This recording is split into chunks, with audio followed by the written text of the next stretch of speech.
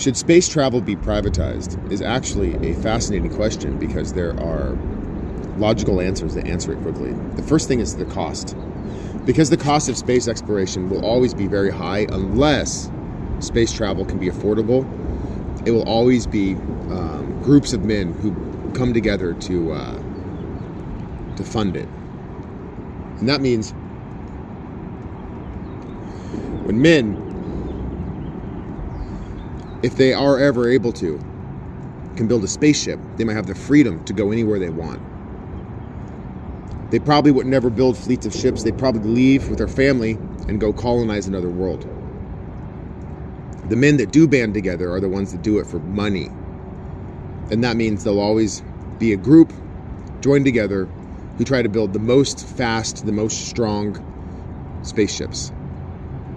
Currently, privatization of space travel is a question regarding government versus private finance. So the only question is whether a private group could do it more effectively than the government, maybe with more or less regulation or more or less accountability with their financial donorship. But if men ever discover ways to explore space, which they probably rarely will, it takes a rare man to do this. And the reason is, if one man does it, pioneers the whole thing, comes up with one idea that will work, the civilization will destroy itself. And they'll forget. And they won't do it again until another man comes along. So, when groups come together to do it, they handle every detail until they're overwhelmed with details. Until there are rooms filled with books of unanswered questions. But if there's one man that comes along and skims the books, he might figure out how to do it.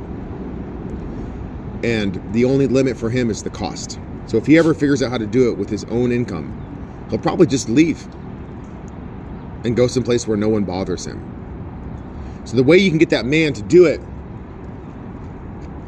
is to try to make him like you. But you can't, because space travel is a lot like money. It's freedom. A man, if he has a spaceship that has no cost to go anywhere, he's free to go anywhere. And if he has a low cost, it's low cost to go anywhere. And if it costs a lot of money to buy fuel or something, then he might do a job that produces a lot of money so that he can be the only man that's free.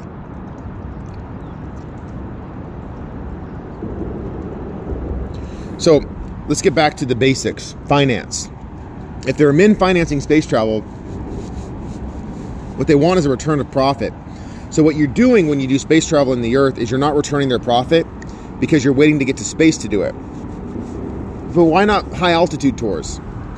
It's because your ships are too dangerous. You might call them planes or shuttles. So if you can make those safer, you might be able to do high altitude tours and people might pay money to see the Earth from high altitude. And then you might get a little money back and then you might get more finance. So if you look at what you can do today for a return on investment, you might start to realize the potential of space travel economic return isn't reliant on trade as much as it is on interest. People that are interested in space travel will pay to build it, they'll pay for someone else to build it, and they'll pay to go and visit. And if the best you have is high altitude tours, they might pay to go on one of those tours. That's your best return on investment. There's not a lot of high value things to trade in space. What you'd get if you met spacefaring civilizations is men who have technology different than yours, but they don't want to give it to you. But they might give it to you in trade if you have something also of equally high value.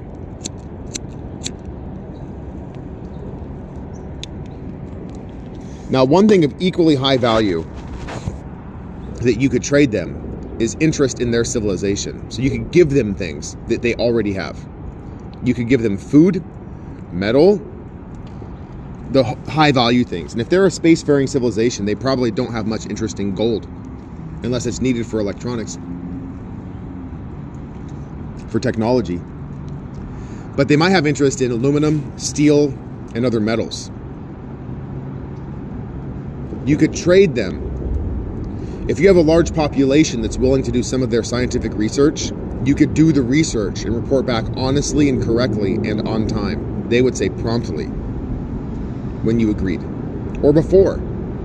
And then you would wait until after they review the research before you pester them with your questions.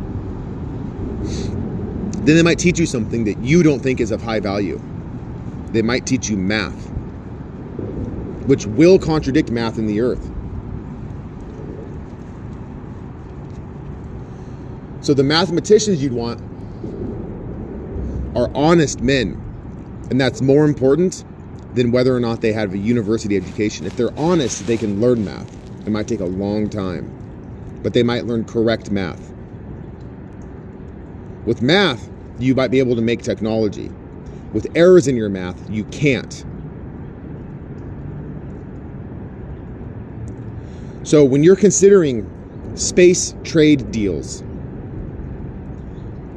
with other civilizations, they're not interested in your financial agreements. They can already go to space on their own. They're not interested in your war ideas.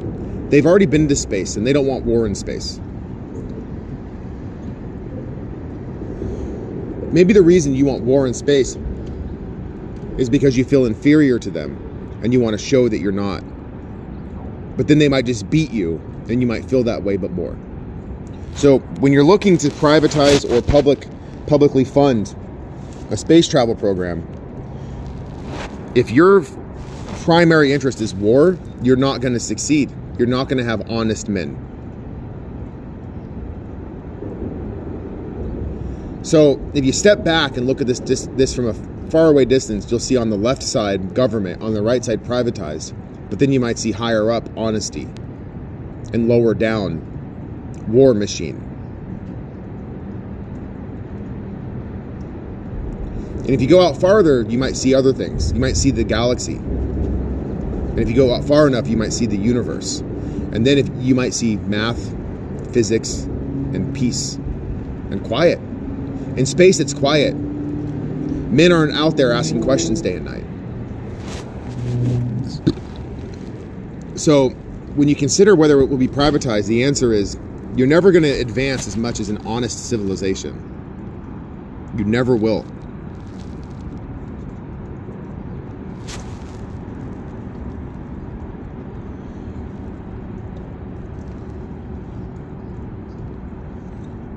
So if your primary interest is getting money back, then realize the best way you can get money back right now in the earth is by giving people tours of the best thing you have, but first make it safe.